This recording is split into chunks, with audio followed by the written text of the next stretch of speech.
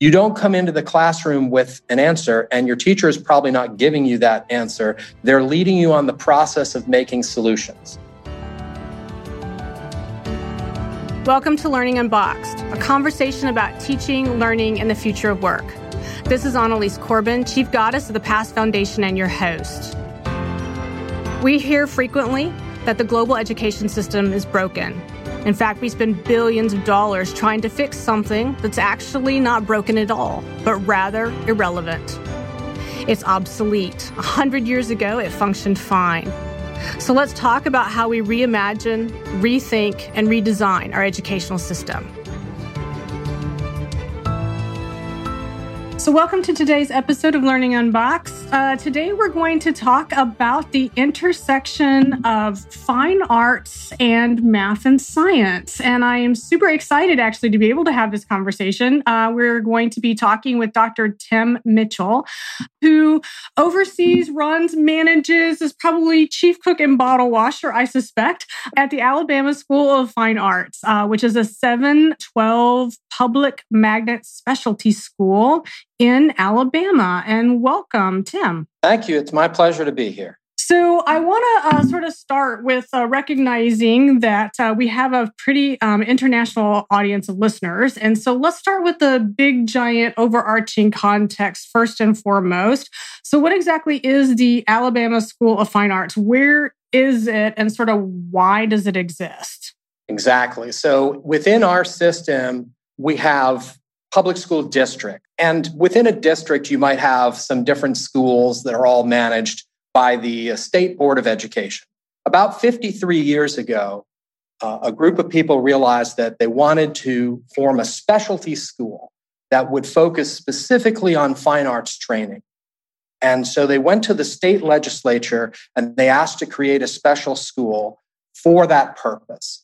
And the Alabama School of Fine Arts was born. And basically, it is a state agency. We're independent of the school districts, even though we're a public school. And we can serve all the students from across our state who want to study dance, theater, music, creative arts, and visual arts. And then not long after that, it was such a successful model of bringing together students who wanted to focus on their passions and wanted to focus on their strength. We had a local entrepreneur businessman who said, well, you should have a school for math and science that is like what they are doing at the Fine Arts School. And at the time, we said, absolutely, we think this is a synergy that can happen. And so, unusual for an art school in the country, we began a school of math and science. And right today, about a third of our students are in our math and science specialty, which has become our 6th specialty along with those other 5. Wow, that is absolutely remarkable because, these conversations come up in other places, obviously, but I think this is the first one I've ever seen where they said, hey, we can do that. We'll roll it in. It'll be part of us, not something completely separate. That's absolutely amazing. Yeah, no, in time, there have been a couple of other schools like us that are focused on math and science specifically. But the idea that we would try to understand and maybe even invent what that synergy would look like. Mm-hmm. So, for example, when you come to us as a math and science student, you go through an audition process rather than an application process. Perfect. And when you are working in your specialty, here's how the Alabama School of Fine Arts sets up your day. In the morning, you're doing your advanced high school degree in Alabama, and you have a couple of hours where you're taking your history class, your English class, your social studies class, modern language, all of those things. And then have a nice lunch. And then in the afternoon, for 3 to 4 hours, you focus on your specialty. And with 6 years to focus on your specialty at 3 to 4 hours a day, you become incredibly prepared and incredibly advanced. And you really get into sort of the creative, collaborative side of each of those disciplines. And so you were really doing work in the high school by the time you hit 9 through 12 that is already at the college level, even in 9th grade, in many ways. Right. And our math and science students benefit from that because that focus education that we had developed for being able to dance in a significant amount of time instead of an after school program, being able to play music for a significant amount of time rather than just as an extracurricular or in a band program. We really made it our curriculum. The specialties really are our curriculum. And so we have almost a pre-professional approach to it all. Right. So how that worked with math and science. At first, math and science, they were very different from the arts, and it was just about the schedule. But as time has gone by, we've found those synergies. So the same effort that is going into a visual arts portfolio, a body of work, is being developed by math and science students in the sense that they end with a culminating research project that they do with a local university. And it's been enormously successful for the math and science students to think of the competitions that they go out to, like the Science Bowl, as performances, and to think of the role of coaching and rehearsal in their lab work. So it's quite interesting. And right now, I'm happy to say, like the math and science, this is the third year in a row that they have won the honor of representing Alabama. They won the state bowl in the National Math and Science Bowl. That's wonderful. That's fabulous. And we just had a few who won a NASA hackathon for COVID-19 solution. Yeah. So just as proud as we are, our art students have unbelievable success stories of their own. We're working right now with Carlos Izcarre, who is a director and conductor of the Alabama Symphony, on an all-new original composition that's taking place as a virtual ensemble. And so we kind of approach all those things the same way. And I tried to explain it when I first was coming to what we call ASFA, Alabama School of Arts, ASFA. But I tried to explain it as it's like the K-12 version of Carnegie Mellon. They're known for, right? Like they're known for STEM, right? But they also have a pretty rocking humanities department. Yeah. And it's the intermingling of ideas and the cross development of networks of people that have led to really new whole fields of study that cross over between humanities and math and science at Carnegie Mellon. And I see the same thing happening here. Because in the morning, all those students from the different disciplines mix with each other. They're all very high potential students and in their own area, very dedicated and advanced. What they can do is see what they're working on, how they're working on it, how they think. So in visual arts, when you get a studio habit of mind, how do you explain that to your math and science friend? Right. Well, and so, one of the things that's fascinating to me about this, and I truly, truly love this because I engage with lots and lots of different folks about, conversations very much like this. And oftentimes, as I'm sure you are very well aware, you find these folks and they, especially when you start talking about math and science or STEM education generally, right? What happens, as I'm sure you've experienced, right, is there's these two camps that seem to set themselves up, right? I'm the STEM camp or I'm the STEAM camp. And it's an intriguing thing. And I have been over many, many years now, lots of our listeners have heard me say this. I collect the acronyms, right? Because I'm an anthropologist by training. And so I have found the human need to find themselves in that moment to be really, really intriguing.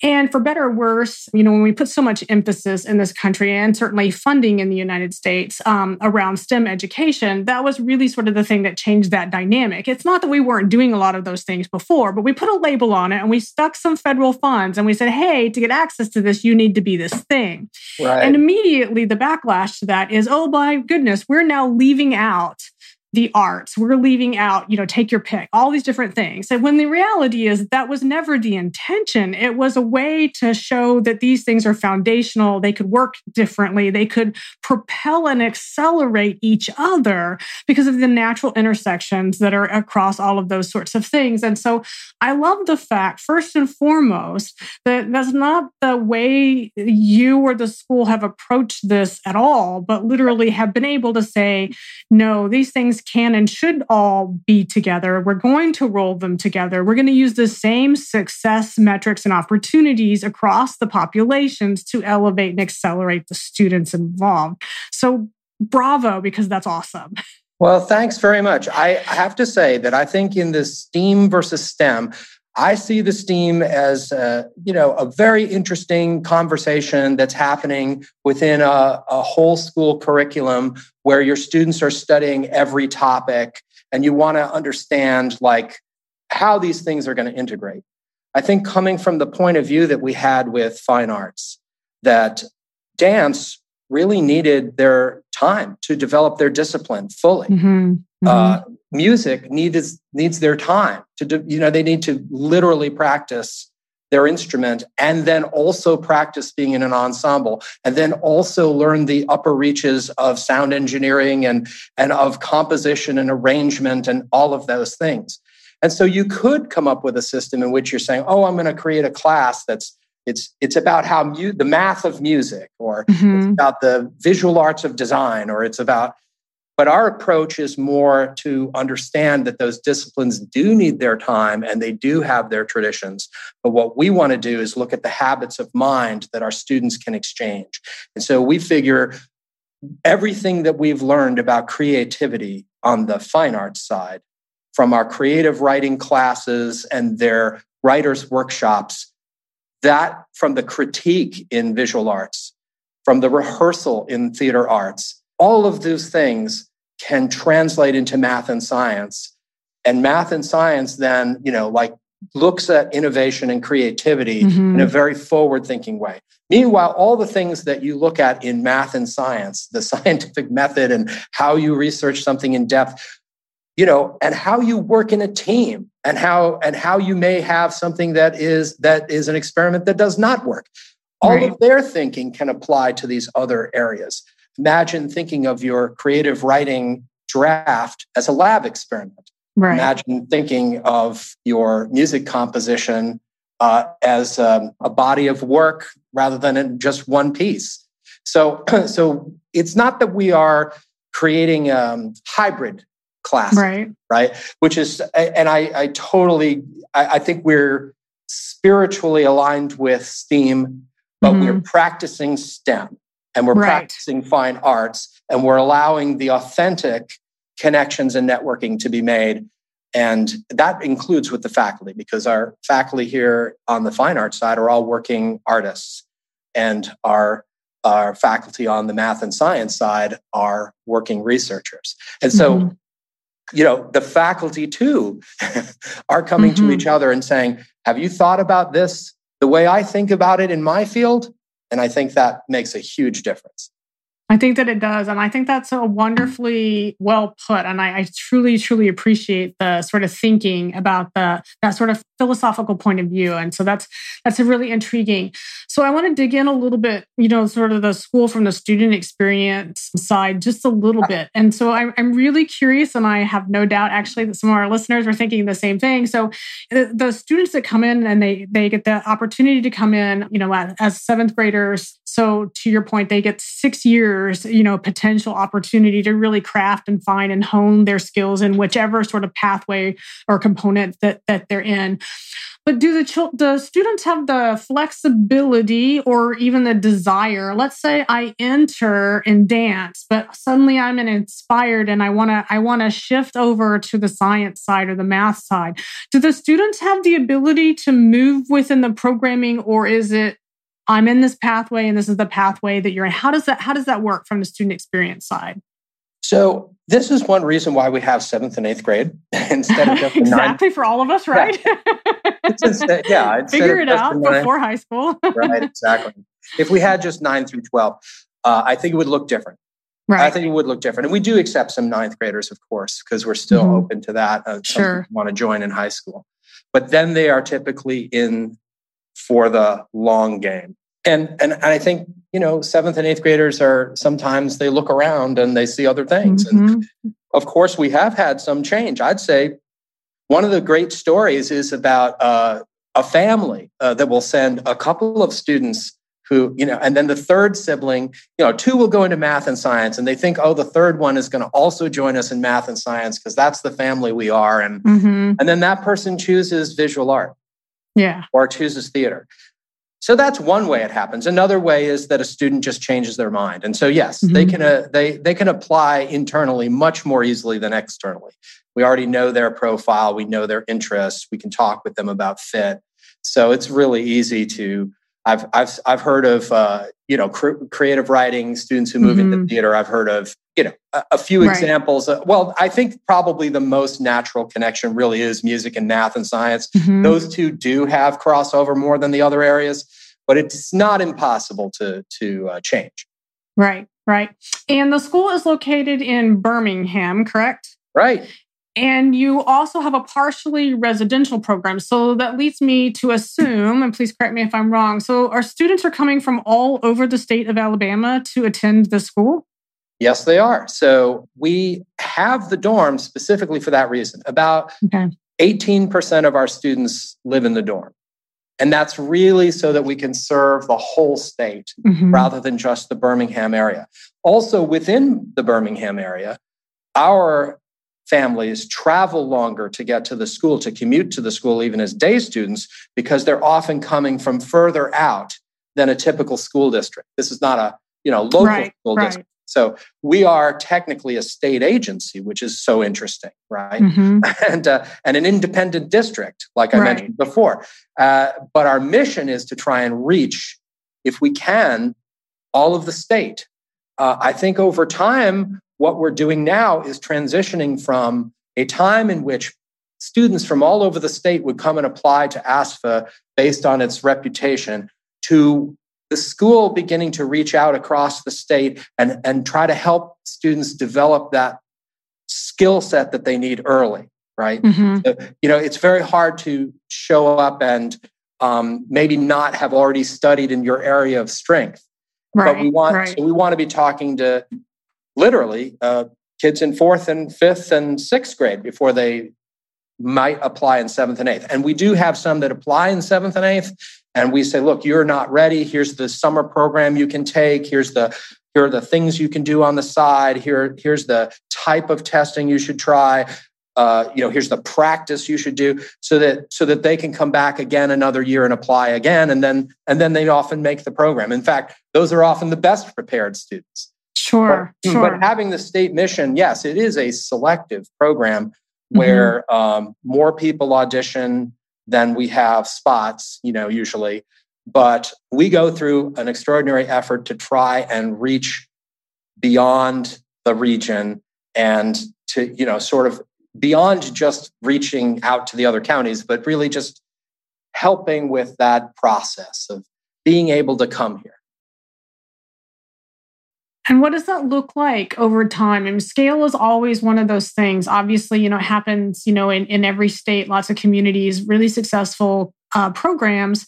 There's a very valid reason and rationale for wanting to take the best programs. At the end of the day, we are all collectively about ensuring the best success opportunities for students. And also for our listeners, students don't pay tuition. It's a public school. So if they get to go there, that's a really important thing. I want to make sure that we're really upfront about that. This is not a school that, is restricted just to those who are wealthy enough to be able to afford the opportunity. It's broadly open. But how do you, because I would assume that for a program that is as successful as yours is, there's a lot of requests, ask, need, wants, or aspiration to say, how can we in fact see the same success in other places? So what is the opportunity for scale, or the opportunity, you were touching on helping kids be prepared, but what is that pushback into more traditional school or into other communities? That question has some complicated answers, so I'm going to try to break it down. Absolutely. Right. I mean, the first thing to realize is that by being open to the state population, we have a greater amount of diversity. But it also means that we have a lot more work to do on inclusion and equity and bringing together, all of these different identities, all of these different regions of the state, all of these different families and their and just having them encounter each other. And to me, that's a little bit like going off to college, even though we're a day school we got the dorm, but it's a little bit like that because you are encountering people. And so that's one big thing. The second thing I would say is that I think when people look at going to a school like ASFA, of course, they want to come to the Alabama School of Fine Arts because our kids have done well in getting into college. I mean, we have an 85 to 90% merit scholarship success rate. A typical school has 15%. Right. So, pretty remarkable balance there, yes, right? So that was about 8.8 million last year, and typically can run up to 10 million a year that is awarded to our students, and that just shows the success that they have in being prepared for college and university. And not only do they go to colleges and universities, they go to some of the top conservatories. They go to some of the top visual art colleges in the country. So that success and that rigor is sort of a draw. But I also think that it comes down to students who feel like they find their people. Right. Like we have heard this many times. It's because, if you are totally interested in your area, not all the other students around you support that. And you may be the very top person too in your field, in your school. But imagine, you do know how to sight read music, but you come to ASFA and everybody knows how to sight read music. Right. You do love math and science, but everybody's got that game, right? And so we think of it as an accelerator. Maybe it's the true meaning of magnet, but we're bringing together high potential students, but being with your peers. It's like going up to the major league. Suddenly everyone around you can play at your level, and you have to play up and push yourself and meet that challenge. And it's the peers, right? It's the peers who come up with ideas that you haven't come up with yet, who are just as interested. They're so strong in their field. And honestly, you come in 7th or 8th grade and you look ahead and you're like, wow, how do I become that 12th grader? But there's a process here where I think people are uplifted in their interest. And it's not just that we do have a renowned faculty, actually highly awarded faculty. In fact, just yesterday, I got the news that our director of student support, who was also an alumna, who is also the chair of the music department for 14 years, she has the #1 top holiday hit on all the smooth jazz channels. Oh, well, there you go then. Hey. Her name is Kim Scott. So I could go through all these points of pride, which I think are really important, but you've got now the possibility of working with a mentor that looked at the world the way you did, and peers that are interested in what you're interested in. And we just hear students, alumni, and sometimes parents telling the story of a student saying, I found my people. This is my place. And, in Alabama, when you come to our school, you're giving up that football tradition at the local high school so that you have time in the afternoon for rehearsals and performances and exhibits and studio time and things like that. This is not, the typical high school experience. It really is a concentrated effort. But where you find that uplift is not in some of those traditional things, but in your peers' experience and in your experience of working with them and the faculty. So I'm beginning to think of it as an accelerator. I was trying to think, what is it that it goes beyond the curriculum in some way. Right. And I think that a lot of our early college schools around the country think of themselves in that same vein. They would use that same term, that they are accelerators. And so I do think that that's a term that would resonate with lots of folks. Right. One of the things I always want to be really mindful of in this program is, the purpose of it is to highlight really great case studies, those exemplars in transformative education that are out there in the world. There's a lot of the intro on the program when we talk about this notion of school being broken, and I argue, well, it's not really broken, it's just obsolete as designed. And so, but But that's not the case everywhere, because we do have these exemplars all over the country and around the world of transformative, very modern, very now, very relevant education that's happening. And the purpose of the program is to say, look, let's take a look at those exemplars and see if we can't figure out collectively how to ferret out the best things of those. And so that, as communities are working on rethinking what education, teaching, learning, and future work might look like, what are some of the things that I could go out that are happening right now I can pull from and craft what is going to be meaningful for us. And so I always like to, when we have these conversations, as folks are sitting in a community that doesn't have, an Alabama School of Fine Arts and math and science, but they want to pull elements from what you're doing into their local community. What are the 2 or 3 things that you think that your school does that other communities could do without having a specialty school? What do you think is the primary takeaway around thinking about that transformative educational experience for, a future individual who ultimately ends up college career workforce? Right. Well, if you don't have a school like ASFA available, I hope you have one in which you'll be able to go as far as you could go in your area of strength. And that means that it may be that schools need to be way more flexible about requirements. Absolutely, you're gonna get all the core things that you need to get, just like we have our morning of advanced high school degree. But you need the time and you need the support to go beyond that. And I think that the very innovative things, the very different sort of classrooms, do look a lot like fine arts classrooms. For years, there was a discussion in in schools, there was a conversation about the difference between a summative assessment and a formative assessment. Well, not to be too geeky about it, but summative is tests and quizzes and memorization and content. And formative is about skills. Right. And fine arts is all about the skills and always has been. Long before that movement, those classrooms were not in a lecture format. They were not about, yes, there's memorization in theater. That's not what I'm talking about. But they were highly interactive. They're applied. They're hands-on applied. Very applied. You have to do it, right? Yeah. But there are also areas where you constantly face a problem that you must solve. Right. You don't come into the classroom with an answer, and your teacher is probably not giving you that answer. They're leading you on the process of making solutions. Now, that's one thing. You asked for 3. So the second thing is, the big thing in math and science, especially in the younger grades, has been to talk about makers.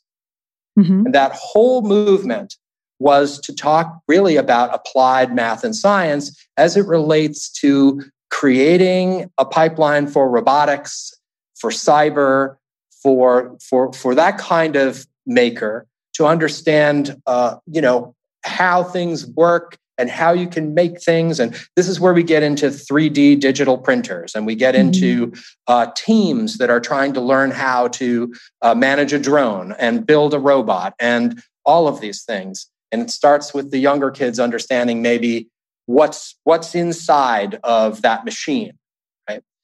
Well, the fine arts were always makers as well, right? What is the difference between a robotics studio and a visual arts studio? You're going to be hard pressed to explain that to someone from another planet, right? When you say, well, they both have supplies and they both are a mess. And they're both... Right. People are everywhere. There's stuff spread around.